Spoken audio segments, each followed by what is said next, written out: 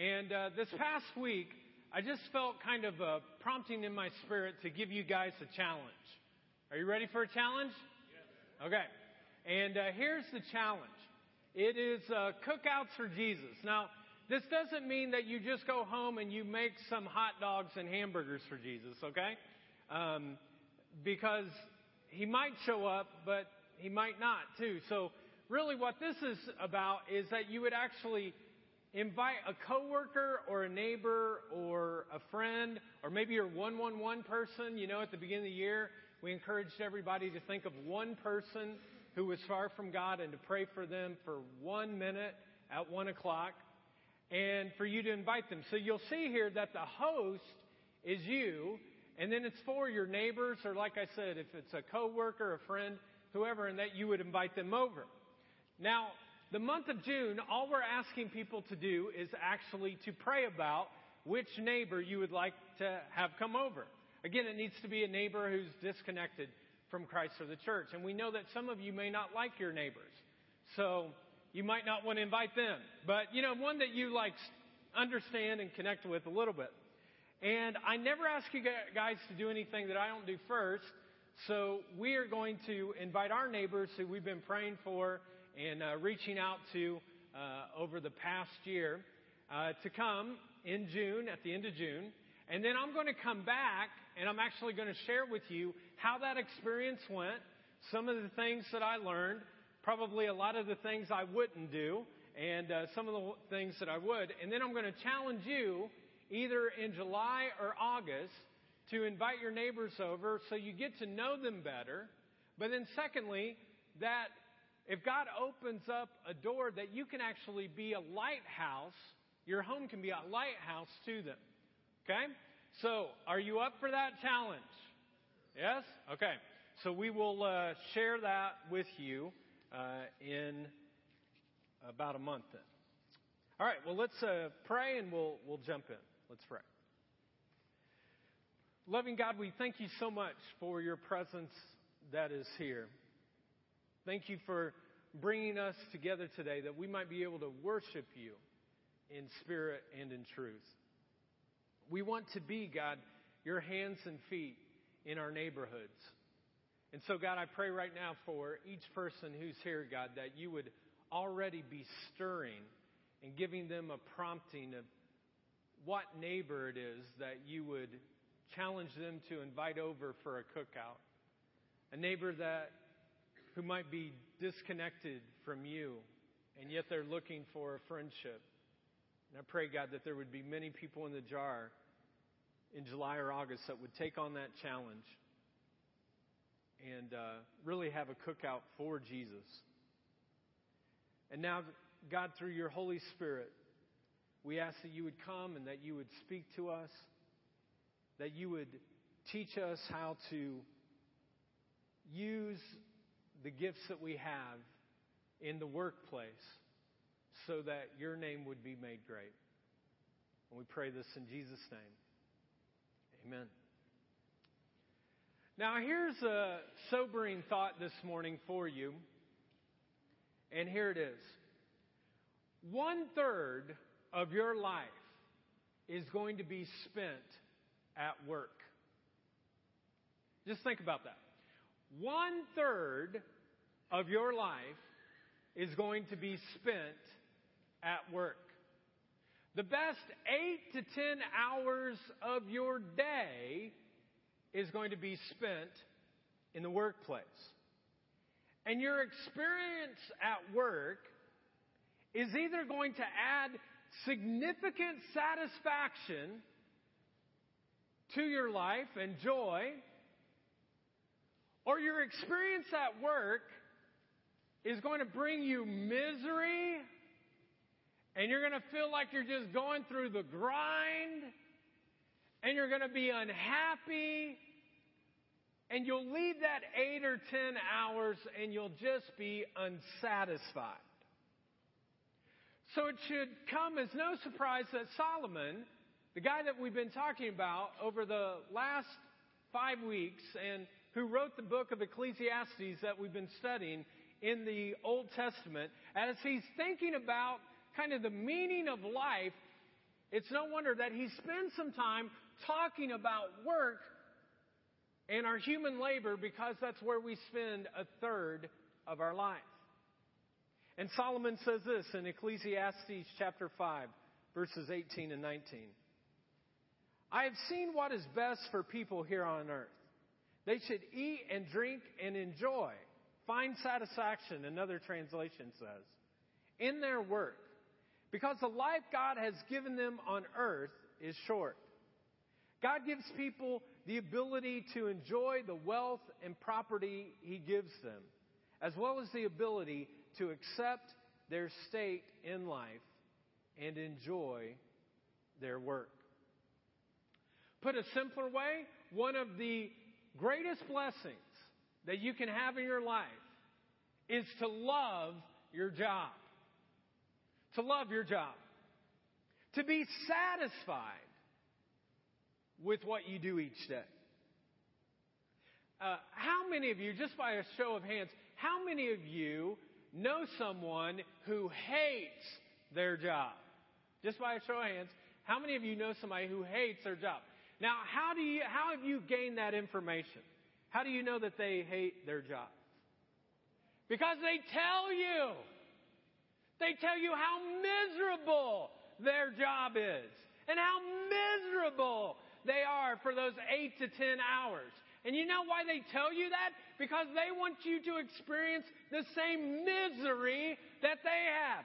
They are miserable, so they want you to experience a miserable life at work as well. On the other hand, I was talking to a guy a couple of weeks ago, and he used all the classic lines of a person who loves their job. He goes, time flies when I'm at work. He said, I love the people that I work with. I mean, it's almost like they're family. We're so connected. He says, I wake up and I love my job. He says, I would even go in for less money. Now, he's a lot younger than me. He hasn't quite learned that yet, you know. But you could just tell that he was satisfied with his job. And this guy, I've seen him before. He goes around, he tells people how he loves his job. So let me ask you this question this morning. It'll come up on the side screen, and it's in your program. So you can actually circle 1 to 10. How satisfied are you with your job? 1 to 10. How satisfied are you with your job? Now, regardless of your score or who you are, whether you're the CEO of the company or you're the lowest person on the rung, you are going to spend 1/3 of your life at work. It doesn't matter your position, 1/3 of your life is going to be spent at work. And Solomon says that if you want to live a satisfied life, then you need to make sure that the work side of life is squared away. And to make that squared away, I believe that there are 3 critical alignments that are essential for a person to love their job. Here's the first one. It's the passion alignment. The passion alignment. Psalm 139 verse 14 says, I am fearfully and wonderfully made. So the passion alignment. I am fearfully and wonderfully made. Every single one of us, folks, is wired with a passion. Some of us have more than one, but we all have at least one. We're all wired by God with different passions in our life. For some people, it's a passion to sing. For other people, it's a passion to cook. For other people, it's a passion to eat. Right? I don't know if that's a passion, but some of you really enjoy it. I mean, I do too. For some of you, it's a passion to fish. It's a passion to fix things. It's a passion to build things. For other reasons, I don't know why God does this, but some people have a passion for medicine. Some people have a passion for construction or landscaping or teaching or leading or administrating. I was talking to my dad, and he's always been about work.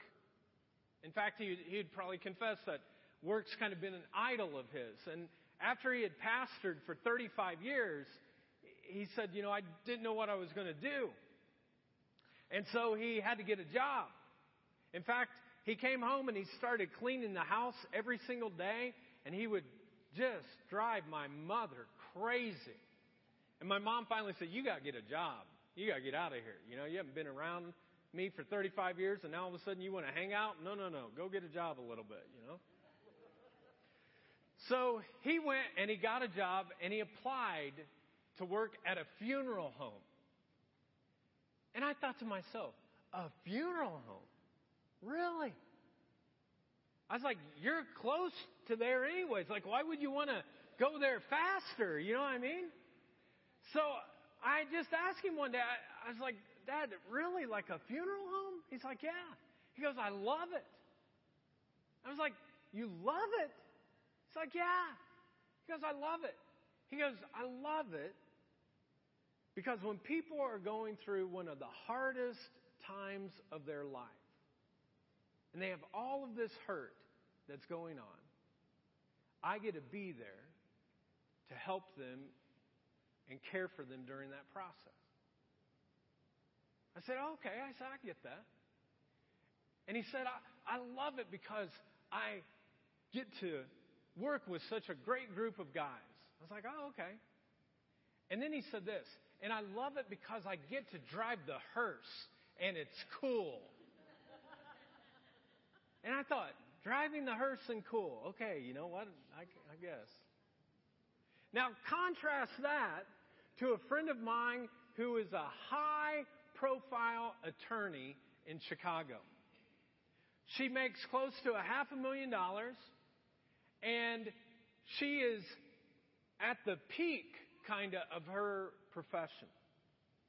She's prosecuted corrupt politicians and pedophiles and terrorists. When 9/11 took place, she helped to prosecute many of those. And she loves to find the truth. And she loves to put dangerous people behind bars. She loves to find justice and make sure that it's prevailed. And she loves the fact that there's courtroom drama. Folks, so many of us have not the same job satisfaction that my dad talks about or my attorney friend does. And yet it's clear, folks, that every single person here, regardless of whether you love your job or not, you have some passion that God has given to you in your life. We all have a passion. Many of us have more than one. And when you identify your God-given passion and you align it to the vocation that God has given to you, then all of a sudden you're like, really? Like I could actually get paid for doing what God has wired me up to do. And folks, that's sort of the idea. Like God never intended for people to go through their entire life miserable. He gave you passions and He wants you to live those out. Identify the passion that He put in you and then align it to a job. And when that happens, folks, it's an amazing, amazing gift.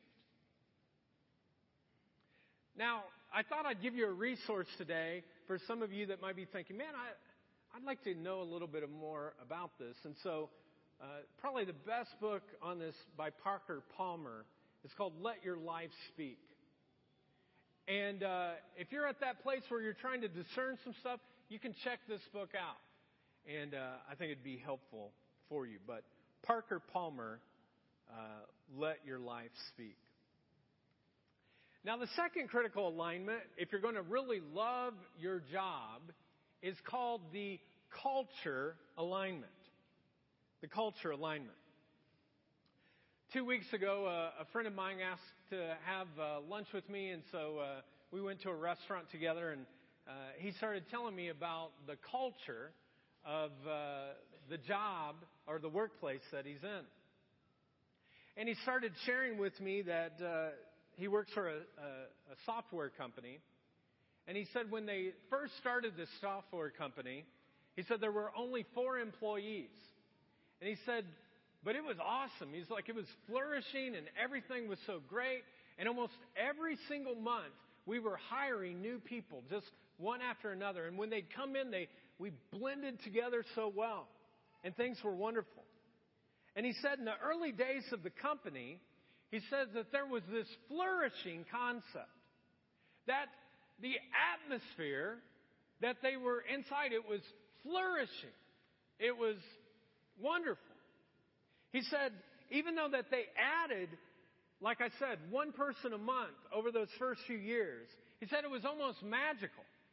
He said people weren't under-challenged, but they weren't over-challenged. They were adequately kind of challenged.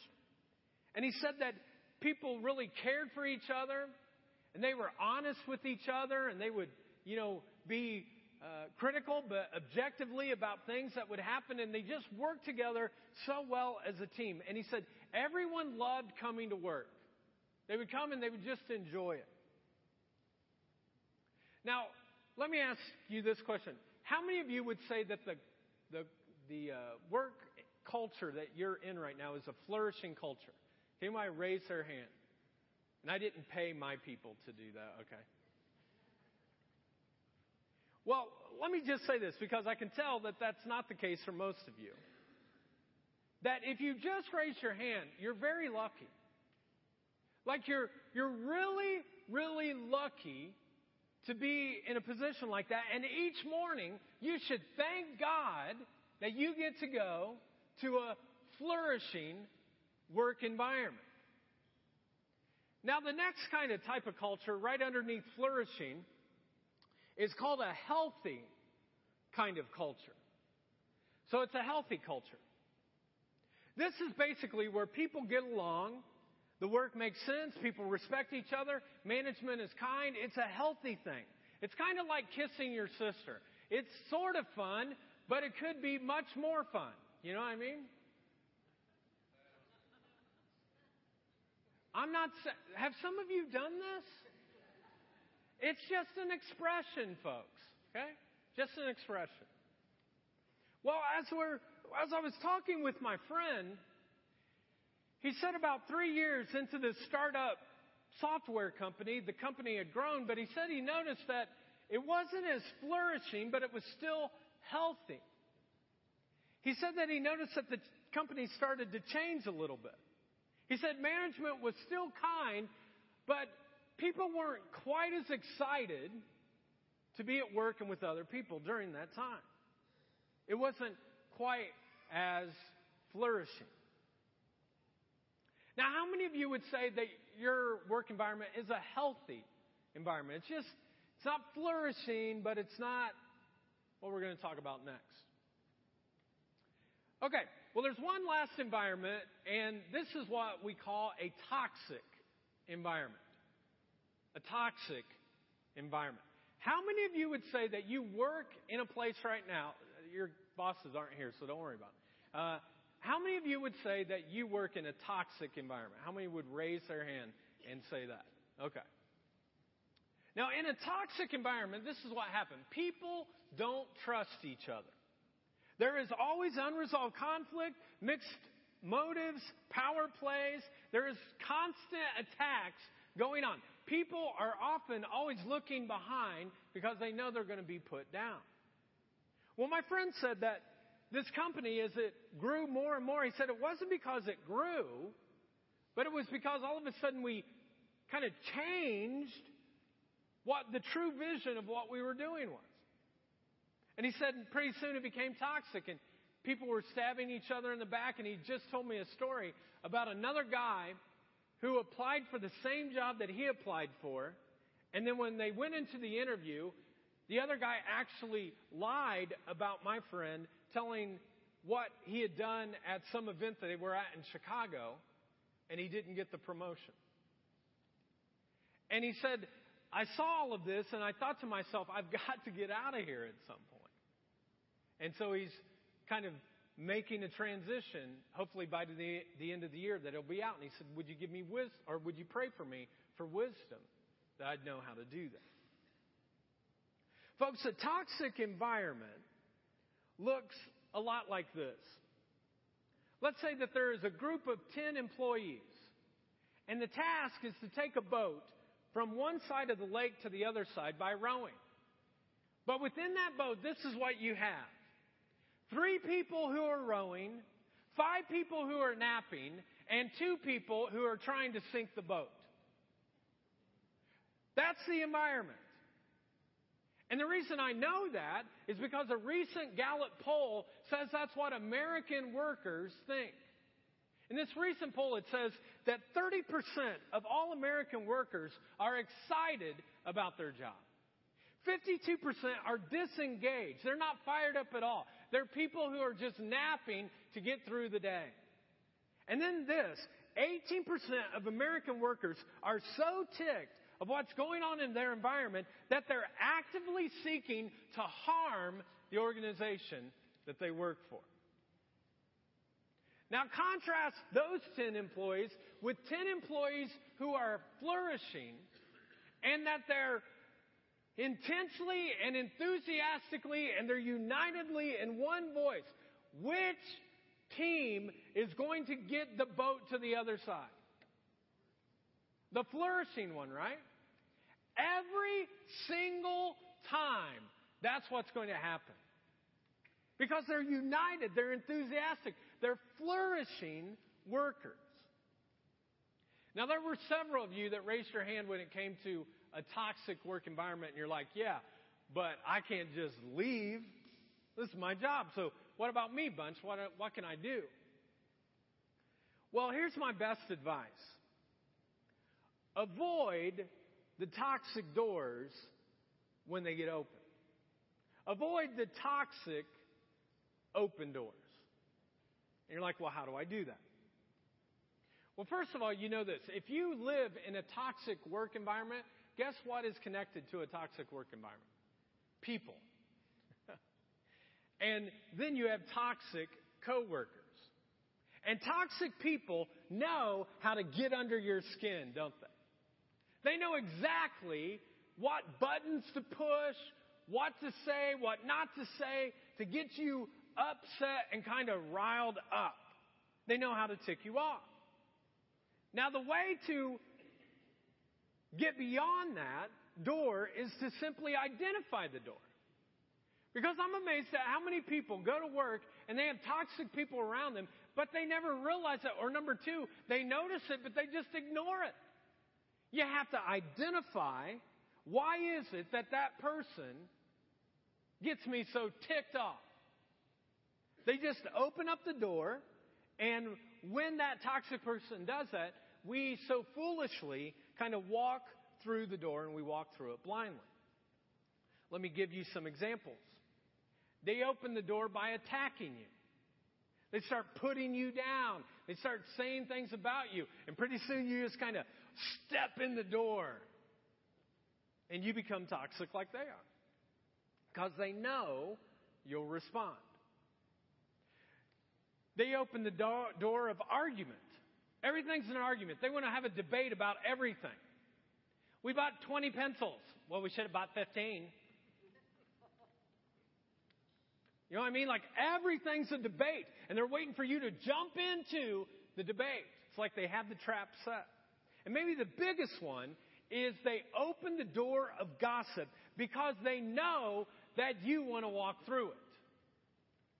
You see, the reality is that even though you're a Christ follower, every single person, when they get tempted with a little bit of gossip, they want a little bit more.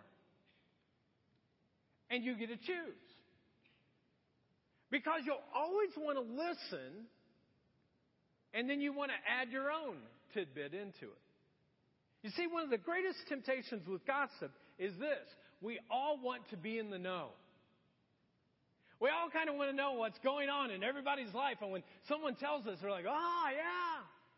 We like to hear things. We like to know when someone else has something bad happening in their life, because if someone else is really kind of messing up, you're thinking, my life's not so bad. And it's a power trip. And yet, let me remind you what the Bible says about gossip. It says this: the mouths of fools are their ruin. Their lips get them into trouble. What dainty morsels rumors are, but they sink deep into one's heart. Folks, don't fall into the trap of gossip, because it is one of the biggest toxic things that can destroy a workplace. And it can destroy you as well. Now, I realize that the temptation of the door that toxic people open, it's very easy for us to walk through. In fact, sometimes we walk through it and we don't even realize it. But remember these practical words. Do not do as the wicked do, or follow the path of evildoers. Avoid their haunts. Turn away and go somewhere else. For evil people cannot sleep until they have done their evil deed for the day. They cannot rest unless they have caused someone to stumble. And then Solomon, the guy that we've been studying, not only did he write Ecclesiastes, but he wrote many of the Proverbs. And in Proverbs 1, he says this: my child, if sinners entice you, turn your back on them. In other words, don't walk through the door. Walk away. Turn your back on them. You're not a bad person, folks, when everyone is in the lunchroom and they're gossiping about somebody else, that you turn and you walk out. And this is the thing. If they don't like you because you walk out, then who cares? Who ultimately cares at the end of the day? Because at the end of the day, you will not stand in judgment of the lunchroom group. They have no judgment at all based upon your eternal life. But one day you will stand before God, and He'll say, man, I appreciated so much. Every time people started gossip, you walked away. You just turned and you walked away. And this is the thing about your work environment too, even if it's toxic. You choose your attitude. Every single one of us, whether it's flourishing, whether it's healthy, whether it's toxic, when you walk in, you choose your attitude. And people say, no. Someone else chooses my attitude. No, they don't. You choose your own attitude when you walk in. And you can choose to be a blessing, or you can be a burden. Every week, I remind our church staff how important it is for them to spend time with God every single day, and that they do it before they come to work. And in fact, one of the things that I've done over the past year or so, when I meet with them on their one-on-ones, even though we work in a church, one of the questions I always ask is, what would you rank your spiritual life right now? And they have to kind of rank it 1 to 10, what their spiritual temperature is. And as much as I can, I strongly encourage them that they spend some time with God, 15 minutes before they kind of come into the work environment, to surrender to the Holy Spirit, to be filled with God's Spirit, to be filled with grace and peace and kindness and goodness, faithfulness, gentleness, self-control, all the fruits of the Spirit. God, allow me to live those out in the Jar Community Church office today. And I challenge our staff to do this all the time, because when we do this, what I notice is that our culture remains flourishing. They walk in and they're excited about the next thing that we're going to do. And it all honors God and it glorifies Him. Now, before I move on, I just want to challenge all of you with this. You might say, well, that's nice, preacher boy, and all the people that work for the Jar. Like, you're with God and you're doing God stuff, so I bet it is a nice place to work. I wish I had that environment to work in. But no matter what your environment is, whether it's toxic or healthy or a flourishing environment, this is the truth, folks. You can make a difference in the culture that you're in. You can make a huge difference in the work culture that you're in. And this is why. Christ is in you. Like His Holy Spirit dwells within you. And when you walk into your workplace, He's longing for Him to get out of you and to get with other people. One of the worst things a Christ follower can do is just keep Jesus in you. It was never meant to just be in you. Christ was supposed to be in you to go outside of you to impact other people's lives. And you can be a culture changer. You can be a culture builder. You can make a difference. And so I want to challenge you this morning before you go into work, especially if you live in a toxic environment. I would strongly encourage you to get up 10 minutes earlier and to spend 10 minutes with God and to ask Him to have His attitude as you walk into your work environment.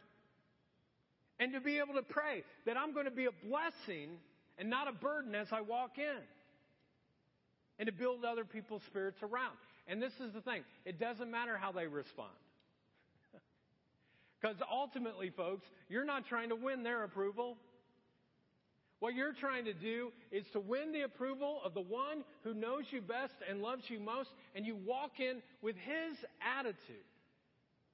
And my experience is that when you submit your work to God at the beginning of the day, and I know this because I do this, when I submit my work to God at the beginning of the day, I go through the day and I have His attitude. And when I get home from work, you know what I often do when I'm driving home from work? I'm like, it was such a satisfying day. It was like really satisfying. You know, I was thinking about what would happen if tomorrow morning all the adults in the jar went to work in Muncie, Delaware County, all of East Central Indiana, and you went into your jobs and you were filled with God's Spirit. What would happen? What would happen if we brought hope and blessing and we lifted up all the coworkers that were around us? You know what I think would happen?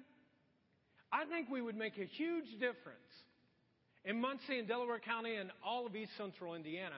And I think that all of heaven would be like, look at my kids.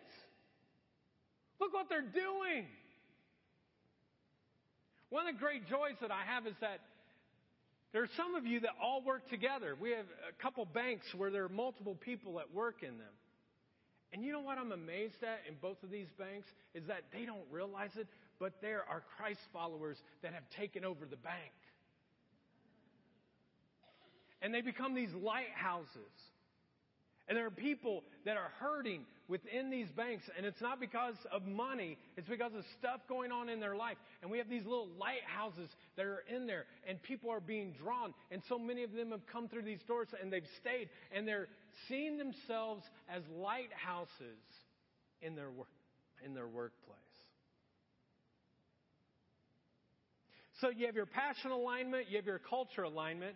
And then I think there's one more piece of the puzzle, and that is the compensation alignment. The compensation alignment. And the reason that I put it third is because the reality is, folks, it is third. And the problem is that for some of us, we want it to be the most important thing, but it really isn't. Now, it is important. Jesus said these words. It'll come up on the side screen. A worker deserves their wages. A worker deserves their wages. You all know that an exchange takes place in this whole worker-employer relationship. You put in some labor and an organization gives you a wage. That's the way it should be. But there is a dilemma that all of us face, and I think it looks like this. We constantly are struggling between our passion level and how much money we make. Do I follow my passion and I earn less money? Or do I just go for the money and I disregard my passion altogether? Now, I want to ask you a question, and I want you to be honest and for you to raise your hand. But how many of you would say that you receive adequate compensation and you are working in your passion area? How many of you would say that? Okay. Now, this is the thing. You should thank God every single morning that you get adequately compensated and that you are working in your passion area. Because any of you that raised your hand, you are in a minority of the rest of the earth. Because most people are constantly struggling with this concept of passion versus compensation. Most people have to make some really tough decisions with this dilemma, and it's agonizing. There's no simple answer to what this dilemma looks like. And yet, to be honest, I've seen able-bodied Christ followers who are able-bodied, who choose not to work, and they take their family through so much pain, even bankruptcy. I've seen them lose homes. I've seen them lose cars. I've seen their kids be pulled out of school systems because they decided, I'm going to not get a job until it's my passion level. They're like, if it's not in my passion area, I'm not going to do it. But that kind of attitude, to me, folks, it like just goes against what it says in 1 Timothy 5:8, which says this: if a person does not provide for their family, he or she has denied the faith. If a person does not provide for their family, he or she has denied the faith. The central message of the Christian walk is that if you are a provider, you've got to provide. And sometimes that means that you put your passion on hold so that you can put food on the table. You put aside it for a season. It doesn't mean that you should never be working in your passion area. I think God wants us to do that. But every once in a while, there are seasons that we have to put that on hold. And then we let God help us to provide within that. Now, on the other hand, I've seen dozens and dozens of people who've just gone after the money trail, where they go for the money as much as they can, and they ignore their passion whatsoever. And their eyes get kind of droopy, and they just seem kind of dead inside, but they've got the big house, and they've got a nice, shiny car, and they've got a boat, and they've got a, summer cottage. And when I see these people, I'm like, really? Like, really? You're going to trade off compensation for living out the thing that God has called you to do? Now, you might be asking this question, but what do you do if either one, you're stuck in a job that doesn't align with your passion, or number two, you're stuck in a job that you love, but the reality is you can't pay the bills? Well, there is no simple answer to that, but I want to give to you a scripture that I think will encourage you in the midst of this. In James 1:5, it says this: if you need wisdom, if you want to know what God wants you to do, ask Him, and He will gladly tell you. He will not resent your asking. Folks, God wants to give advice to you. You're not bothering Him when you ask Him for wisdom. He's not like human beings that, once you ask after a few times, they're like, okay, let's avoid that person. You call them and they're like, whoa, not going to look at that. They see it on caller ID and they put it away. God's not like that. God says anytime that you need wisdom, you need advice, especially for the place that you spend a third of your life, just come and I'll give it to you. God is focused. He's single-minded. It's His intent to give, to be generous, to give anything that He has to you. He's not sitting back. He's generous and He's abundant. And He says it's available any day. So if you're battling with this comparison between getting a job that's in my passion or one that I need compensation for, ask God. He loves to answer His kids. And then be patient for His answer. Don't just rush into something, but wait for Him to speak. And when He does, walk through that door. You walk through faith. My wife Jennifer, a couple of weeks ago, talked about that for her. That she finally had to make some choices that were different, and she sought God's wisdom, and God spoke to her. So if He can do it for Jen, He can do it for anyone that's here. Now let's go back to where we started. The sobering thought. A third of your life, folks. A third of your life is going to be spent at work. And it would be so cool. It's exactly what God desires, that if your passion kind of aligns with your vocation, to find your passion alignment and your culture alignment and your compensation alignment, so that the 1/3 of your life is overflowing. It's like overflowing with satisfaction. You know, I was thinking about it this week, and I just felt prompted to tell you guys, I love my job. I do. I love my job. There are very, very few days that I ever wake up that I'm not just so excited to go into the office, or excited to come on Sunday morning, or excited to go to the hospital, or excited to be with a person when they're going through struggles, or be with someone when they're having the birth of their child, or any of those things. There's very few times that I don't walk in and I'm just so like, oh God, seriously? Like, you let me do this? It's such a privilege to be able to do this. You know? It's like, God, I'd do it for free. I'm glad you pay me, but you know, I would do it for free. And the other thing is, I work with some of the best people I know. I walk in and they're fantastic people. People building me up, people encouraging me, you know, jabbing each other just in fun.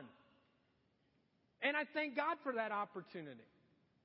For Derek and Emily and Jennifer and Mikey and Stephanie, these are wonderful people who give themselves to you. They invest their lives in you. And your kids are impacted by it. And this is the thing, folks. They have chosen passion over compensation. Believe me, I can tell you, they can make more money doing something else. But they don't, because they want to honor the passion that God's given to them. And God's blessing their life. And you know, I've been in this gig for about 20 years. And I still love what I do. Jennifer sometimes will be driving around. She's like, you love what you do, don't you? I was like, a little, you know. I love it. I just never get tired of seeing people's lives change. People growing. Families being put back together. People who were addicted to something being set free. People who've had horrible, painful things happen in their life, and they learn to forgive other people. Like, it just doesn't get any better than this. And I'm so grateful that my passion alignment and my culture alignment, my compensation alignment, they all go together, because a third of my life, folks, when I go through my day, it's satisfying. It's satisfying. A couple of weeks ago, our youngest daughter, Shiloh, graduated from pre-kindergarten. They graduate people from everything now. You know what I mean? Like pre-kindergarten for me, you didn't get a hat and all that kind of stuff, but now you get all this kind of stuff, certificates, everything. And she graduated from pre-kindergarten. We went there. I think we have a couple of pictures of her with her teacher there. And she was just like so excited. And during the ceremony, at the end of everything, they brought each child up before they got their certificate. And they said, we're going to ask all our kids one question. What would you like to become when you are an adult? And one kid said a scientist, and another one said a doctor. Another person said they wanted to be a veterinarian. And then there was one boy that said he wanted to be a ninja. I thought, man, that kid's going to be messed up. You know what I mean? Like, woo. And then all of a sudden, Shiloh gets up there, and Jennifer and I have absolutely no idea what she's going to say, which is most of the life with Shiloh. We never know what she's going to say, what comes out of her mouth. And they said, Shiloh, what do you want to become when you grow up? And she said, I want to be a pastor. And this is the reason why she was able to say that. Because she has a loving church family, a people who invest in her and care for her and encourage her and lift her up. And honestly, it wasn't shocking to us that Shiloh said that. And it's my hope and prayer that she does become a pastor. And that she impacts this world in a much greater way than me. That's one of the prayers I have for my kids every single day. That they would impact this world in a much greater way than me. So that Christ's name could be lifted up above every other name. You know, the reason why it was so moving for me on that day is because, to be honest, I never wanted to be a pastor. I looked at what happened with my dad with some pretty negative kind of church things, and I just was like, I don't want to do that.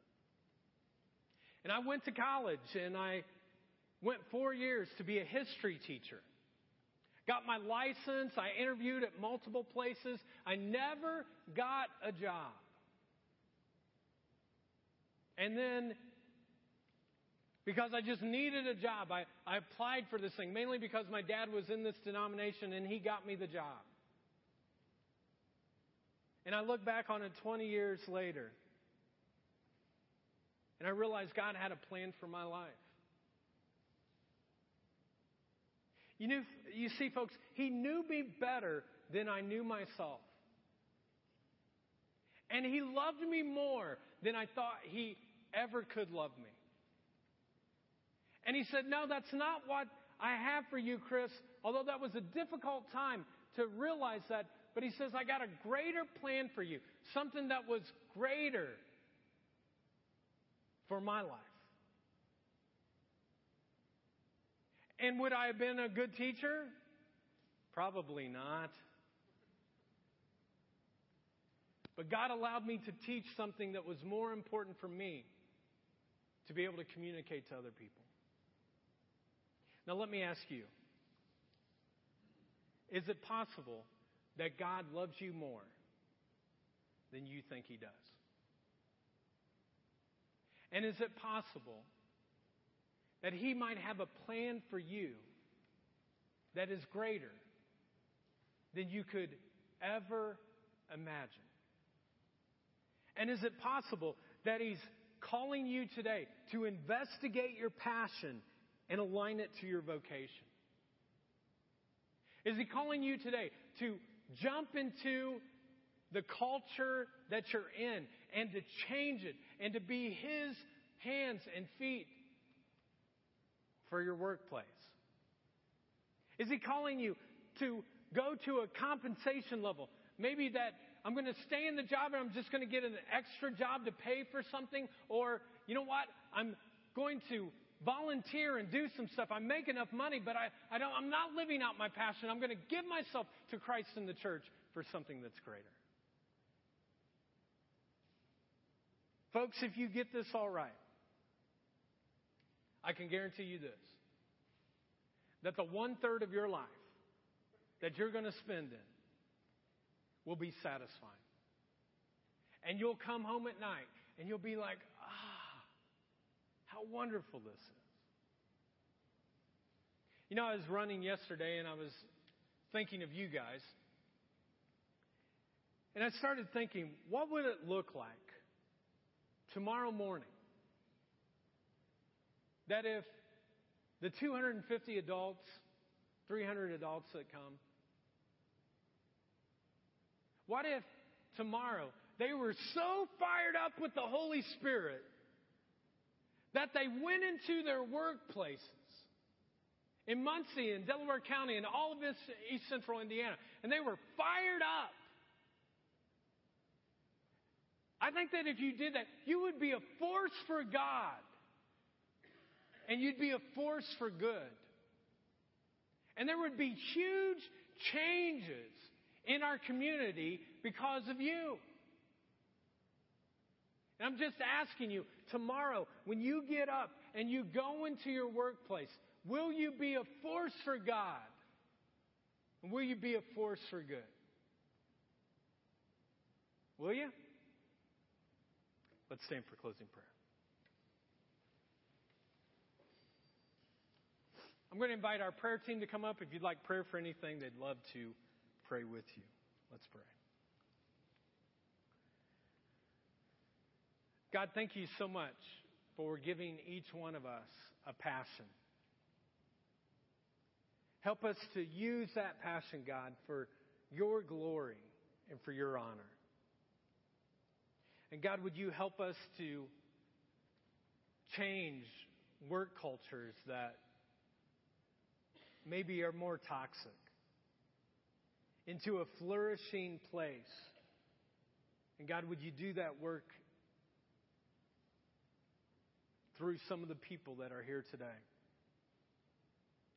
And God, would you align the compensation level in such a way that we wouldn't allow one side or the other side of the teeter-totter to be there, but we would find balance between our passion and our compensation level. God, move in our lives this week. Move in the workplaces that we go into. And help us to be a force for you. And help us be a force for good. So that your name would be made great. And we pray this in Jesus' name. Amen. Have a great week. Know that you're loved in this place. First Steps with Chris is right now if you go through these doors and to the left. And I'll see some of you there.